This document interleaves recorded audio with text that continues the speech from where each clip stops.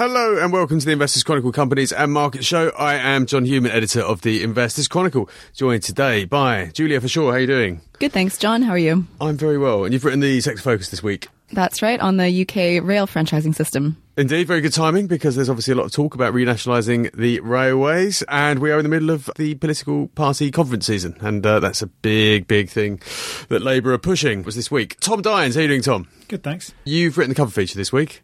I have, along with Harriet Klarfeld. And it's about basically ethical investing, although we don't call it that anymore because it's a bit of a turn-off. No, It's got a catchy new name. It's, ESG investing or sustainable investing, basically making money while doing good. Indeed. And there's a little bit of a political angle to that as well, so they kind of tie up quite nicely. And over in the control room, Megan Boxall. How are you, Megan? I'm good, thanks. Excellent. And you have written about the Sky deal this week, which has finally come to a conclusion. Nearly 2 years. It's provided us with a lot of content in that 2 years. Indeed. Well, I'll tell you what. I mean, we're gonna before we go into the Sector Focus, before we talk about the cover feature, we're going to do a little bit of the news this week, and I think you picked out a story each. Let's start with you, Megan. Let's talk about what the conclusion of this long running takeover saga has been. Yeah. So the conclusion is Comcast has won the bid after a sealed auction process. That's quite unusual, Friday. isn't it? Yeah, really unusual. It hardly ever happens. And the reason that the UK Takeover Panel decided that they had to do that was because there was just a bit of a deadlock between Comcast and 21st Century Fox, which made the initial offer in December 2016. And that offer was £10.75 a share. Comcast eventually won Sky at £17.28. So, I mean, a crazy premium. It's actually at 124% premium to the share price on the day before Fox made its original offer. So people have made a lot of money from this deal. Yeah, absolutely. Is Comcast going to make a lot of money for this deal? That's the big question, because with paying a premium like that, you know, the numbers are going to be looking tight, you would imagine. Yeah, I think it's going to be quite difficult for them to actually make a decent return. It seems like there's a few personality issues in there maybe that made them put the bid so high. That Brian Roberts, who's the chief executive of Comcast, has had a really long-running dispute with Bob Iger, who's the chief executive of Disney. Disney is in turn buying Fox. So this was kind of a battle between those two media moguls in the US.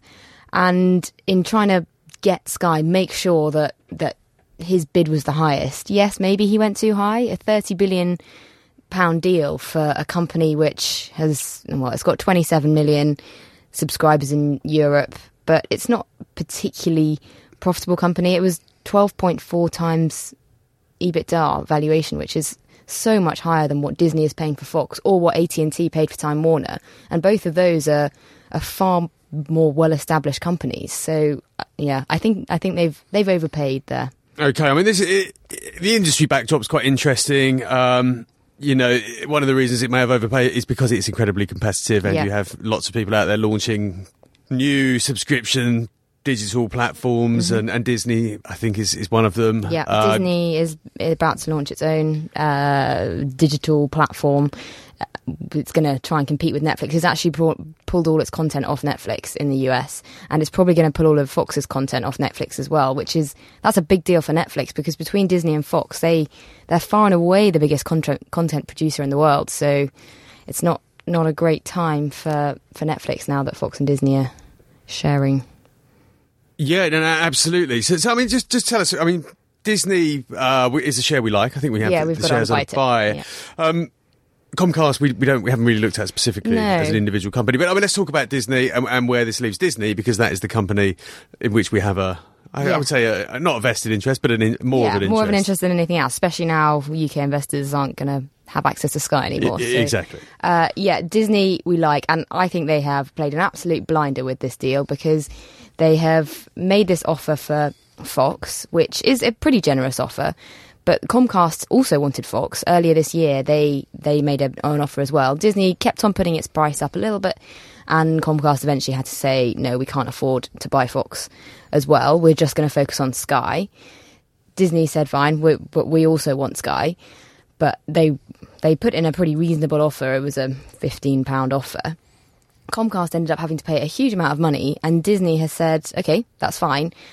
we're now going to sell our current stake, or Fox's current stake, in Sky. So they're going to liquidate that asset at about $11 billion worth, which is great for Disney. That goes straight onto their balance sheet, sorts out debt, which is a slight problem for Disney at the moment. Not a huge problem, but it's going to be helped by selling that stake in Sky.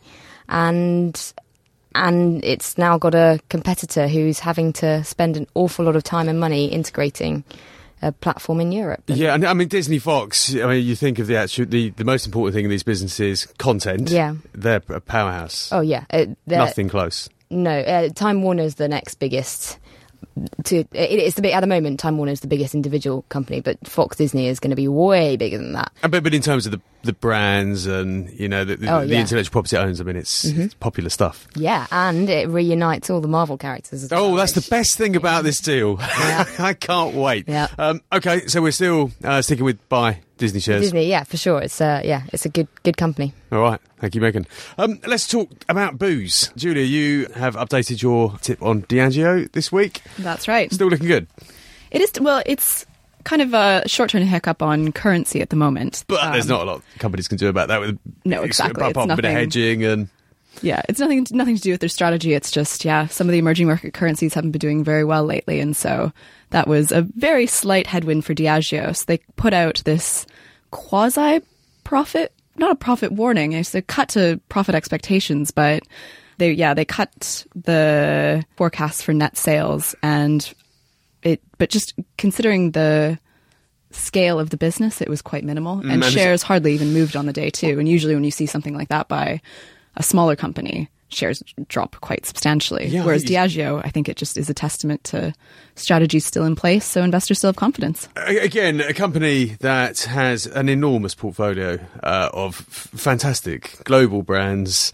That's right. Yeah, basically, most spirits or booze brands that you see in the stores, it probably owned by Diageo. Yeah, absolutely. And what is the strategy? I mean, this is a big old company, global reach, where emerging markets are a bit tough. Where's the growth coming from here? Why are we still confident in the shares? I mean, I think what perhaps could have made this update worse news was that they had been moving a bit more into emerging markets. And so the fact that the profits were cut because of something that happened in emerging markets I think it could have been interpreted worse than it was.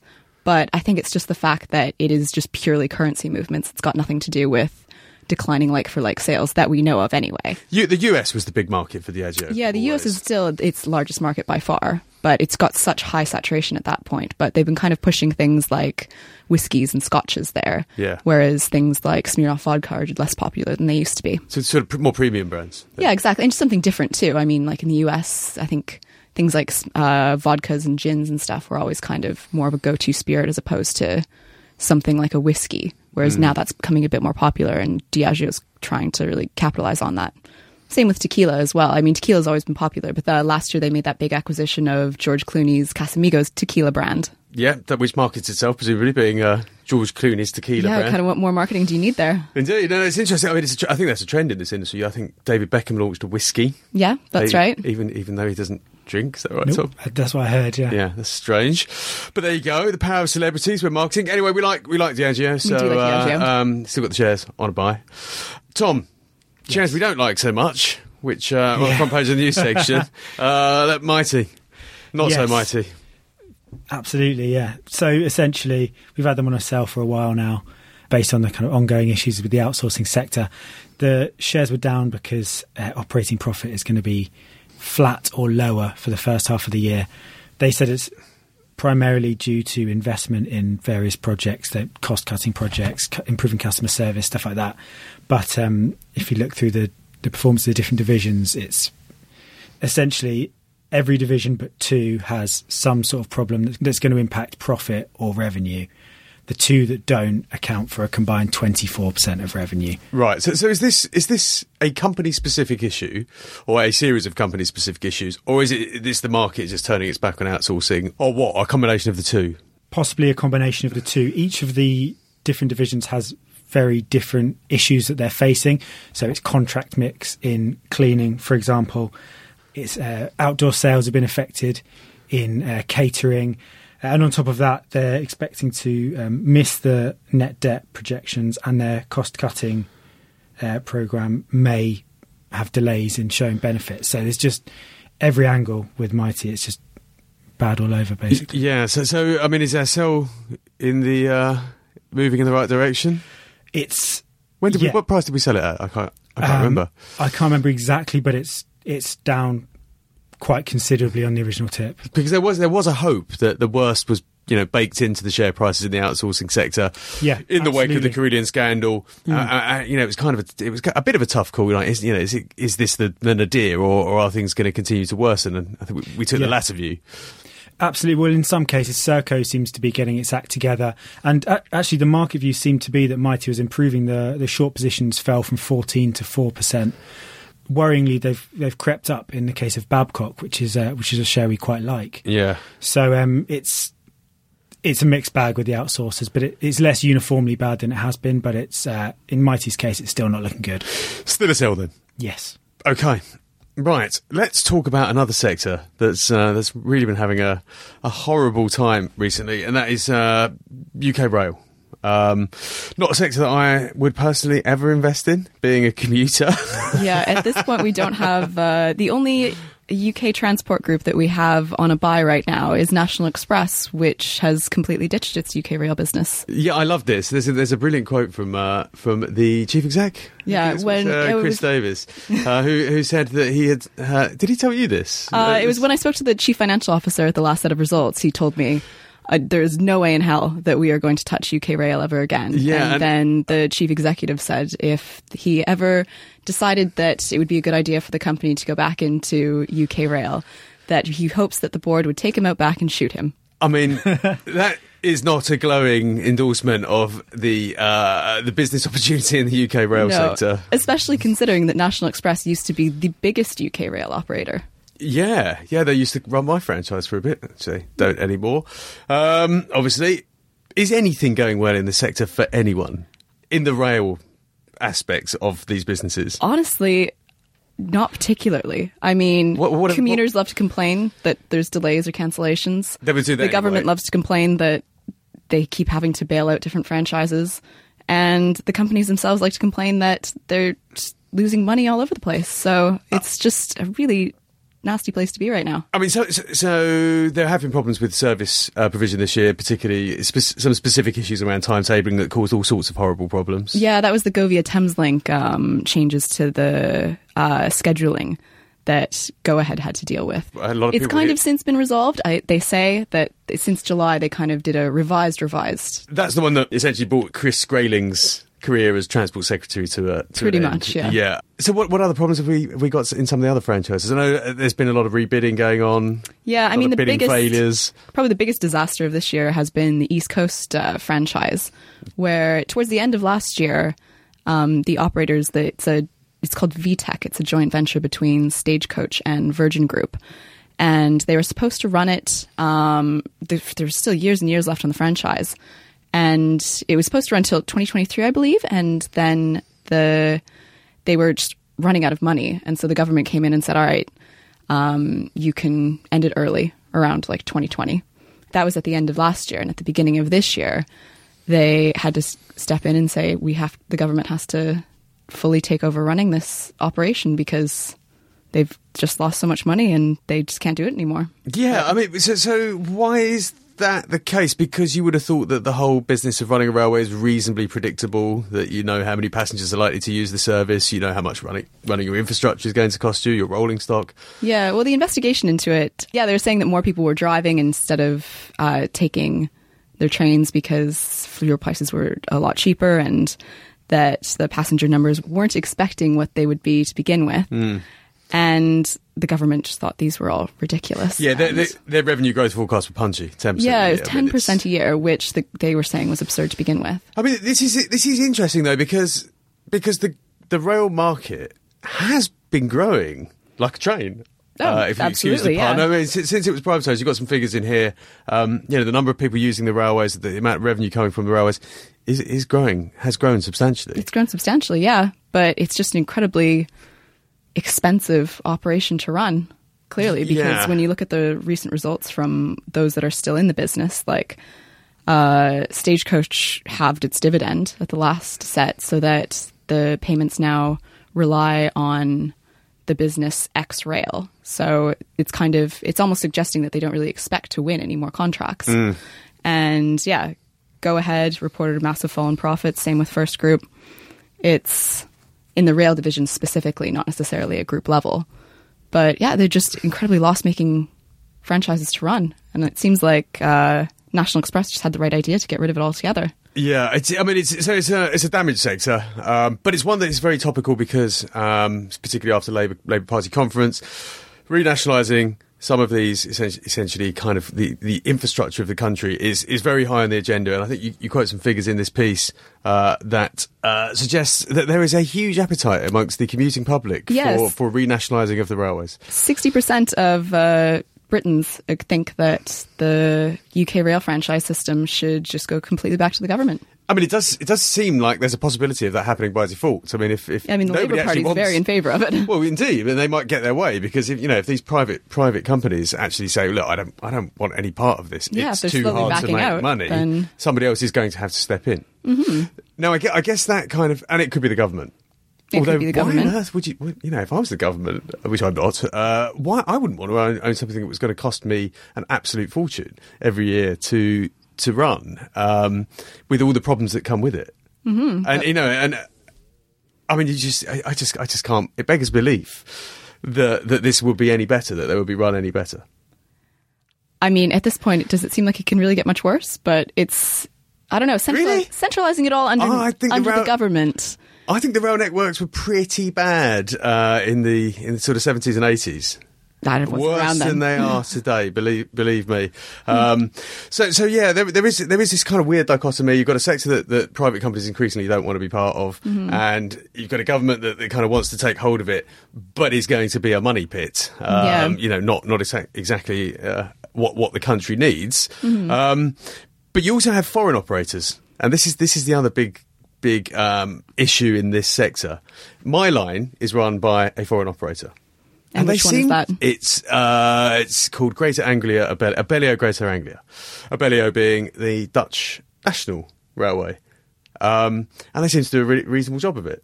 And I think it's really quite interesting in your piece that you suggest that actually the direction in which rail investment is going means that it's not just we're nice to have foreign operators involved in our railways. We'll need them because they have the expertise that we don't have in the UK. Yeah, I mean, the best example of that is the West Coast Partnership, where part of that is going to be running this HS2 high-speed system, and from London going up north to Birmingham. Not many fans of that project, incidentally, but... no, well, it seems like some foreign operators tend to be big fans of that project. I bet they are. Yeah, there's no UK rail company that has the actual capacity to run a high-speed rail network, so they've had to... partner up with different foreign operators to make their bid as like a joint venture. Yeah. Some with some French operators, some with some Italian operators, some from Asia. I mean, it's fascinating that we there is this desire to renationalise the railways, but to keep the railways running and to the standard that we want them to be run, we have to invite foreign operators. Yeah, in the case of high speed, anyway, it's not a choice; it's a necessity. Yeah, so the future of this sector looks very, very difficult. It's quite bleak at the moment. Is there any reason to invest in transport businesses that the transportation of people? I mean, we are on roads rather than in the air. Yeah, I mean, like our only buy tip in specifically the UK transport sector is National Express, and they, at the last set of results, they posted record profits, and they're the ones that got out of the UK rail business. So clearly, there's still money to be made elsewhere. So they also tend to have operations in North America as well that are doing quite well. Yeah, so I mean, National Express, obviously, most people would know them from the coaches the right. network of coach routes that run around Britain. What are they doing overseas? So they have a bus system in the US and a bit in Canada too, I believe. Okay, but that's it. And kind of the only headwind there is that employment in the US is becoming so full that they're kind of having to pay their bus drivers a lot more so that they don't go and work elsewhere. Yeah. But apart from that, it's all going quite to plan. But the plan, presumably, to grow that business is looking overseas for opportunities to run similar networks. Yeah, absolutely. Seems quite sensible. Mm-hmm. Okay, there you go. Rail, avoid it. Unfortunately, I can't. Every day I have to spend a fortune on the trains and a lot of time as well. But my line, thanks. Maybe don't buy shares in them. No, don't buy shares in them. Tom, let's move to the cover feature. Again, there is a link here. The whole nationalisation thing, renationalisation, is kind of relevant to the debate about the kind of the role companies have to play in society. One of the sort of groups of companies at the core of that is Water, and obviously there's been a lot of talk this week about renationalising those guys as well. Yeah, there has been. It's so the Labour Party conference that Labour unveiled its plan for renationalising the water network. I suppose the most pertinent points for our readers would be that any existing shareholders would be compensated with bonds, but the amount that the government would pay would be decided by Parliament under the precedent set out. Not by the market, then? No. Set out under the precedent set out by Northern Rock, which is not really the precedent you want if you're... Which went bust, essentially. Yeah. So whether Northern Rock is the same as Pennon, I will leave to individuals to decide for themselves. But it's basically it's not where you want to be. But so essentially, that the legal precedent established in that case is that Parliament has the final say on how much it would cost. And it says, I've got the thing in front of me, it says that Parliament may seek to make deductions for compensation on the basis of pension fund deficits, asset stripping since privatisation, and state subsidies given to the privatised water companies since privatisation. Yeah, so I guess the reason it links up to the feature is because, the water companies are a soft target for this kind of political rhetoric, this kind of political... Always have been. Because of the way that they are perceived to have behaved, i.e. ripping off their customers. Yeah. Now, whether that's true or not, it's certainly something that many investors are now aware of, how companies behave. So, I mean, let's put water to one side. This is kind of the horse is perhaps bolted here. Tell me about some of we call it ESG, environmental, social and governance. Governance is obviously what we're talking about here. Yeah. So, talk us through those three aspects of the sustainable investment process. Okay, sure. So the sustainable investment essentially breaks down into two main strands, and sustainable and ESG and stuff like that. The terms are used interchangeably depending on who you speak to. Yeah. But essentially ESG is focusing on a number of factors under the umbrella of environmental or social or governance that relate to the performance of the company. So what are they doing with their waste? Or what's the employee diversity like? What's the management's track record, the independence of the board? All these various factors that will be more or less material for individual companies, but that holistically give you a pretty good idea of how sustainably the company is being run. Yeah, so these will be screened for in the way that we may screen for financial metrics. Yeah. And what we're looking for here is companies that are behaving in a positive manner. So this is what we're calling positive screening? Kind of. Yeah. Kind of. That works. So explain to us, there are two aspects to, you can either negatively screen companies out of your investment universe or positively screen them in. Yes. So just talk us through those two concepts. So it does, in fact, Julia, mean getting rid of half of your companies. Yeah, I cover a lot of the vice stocks. Gambling, tobacco, booze, pubs, all the fun ones. Got it all. Yeah, so the negative screening is, as you say, it's screening out things that would be deemed to be unethical. Ethics, obviously, it's a funny one. It has its origins in, say, Islamic finance, where people won't invest in certain types of companies just on the basis of their beliefs. That's more an ethical choice rather than seeking a particular return. Positive screening is where you would look to, you have a belief in a long-term trend, say the drive towards renewable energy, and you would seek to maximise your exposure to that trend through positively screening for certain companies.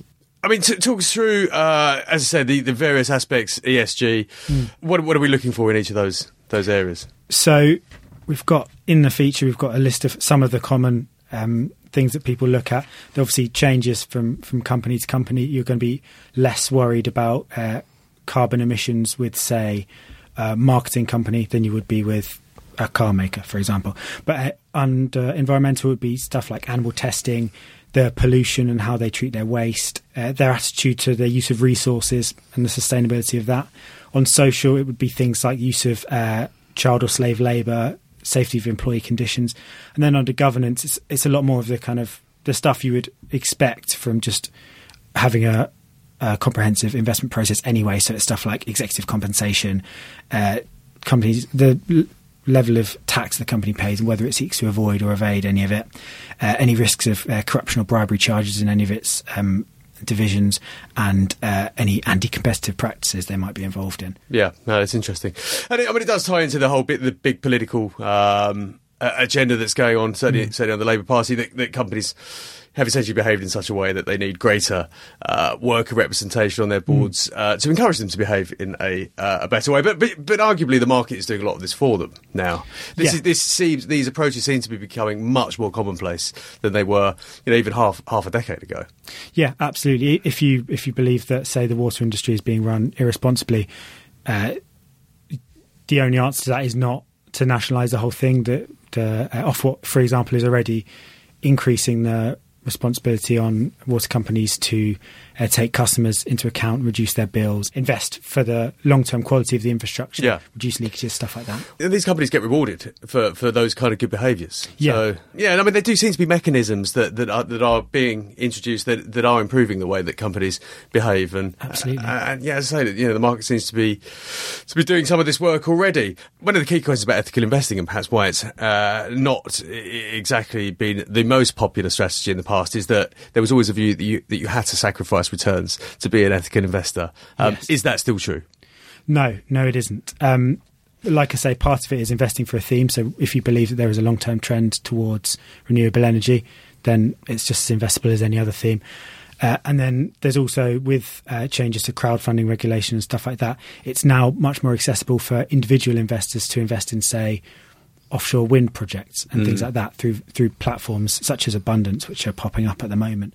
So the opportunities are proliferating. It's just a case of finding the right ones. Yeah, and there's lots of ethical funds out there, mainstream providers offering these things, people like Baillie Gifford, for example, Legal & General. I think it's 4 ethical funds in our top 100 that are specifically ethical funds, and I think a number of others within the top 100 use ethical criteria to some extent. Absolutely. As well, and I think big business. I think a lot of companies do. A lot of non-ethical funds are starting to use these ethical criteria. I think one of the things that you discuss in the feature, and that Alex Newman discussed in the secondary feature, is that actually you have to understand the kind of environmental impact of these companies, the social impact, because that is a kind of determinant of how viable they are as investments for the long term. And absolutely. And he's in the case of Alex's feature, looking at oil and gas. Yeah. One way to get yourself away from those risks is to sell them entirely. Okay, thank you, Tom. Right, so plenty more in the magazine this week. Lots of results, and I think we're going to start to calm down for a little bit now, which is good. The usual tips, lots in the personal finance and fund section, which they will talk about on their podcast tomorrow. All the usual comment, plus quite a bit of other news, actually. It's been a busy week. Thank you, Julia. Thank you, Tom. And thank you, Megan, over in the control room. Clean up how what's good for the planet can be good for your portfolio. Available in all good news agents. And we'll be back on this podcast next week. Thank you very much.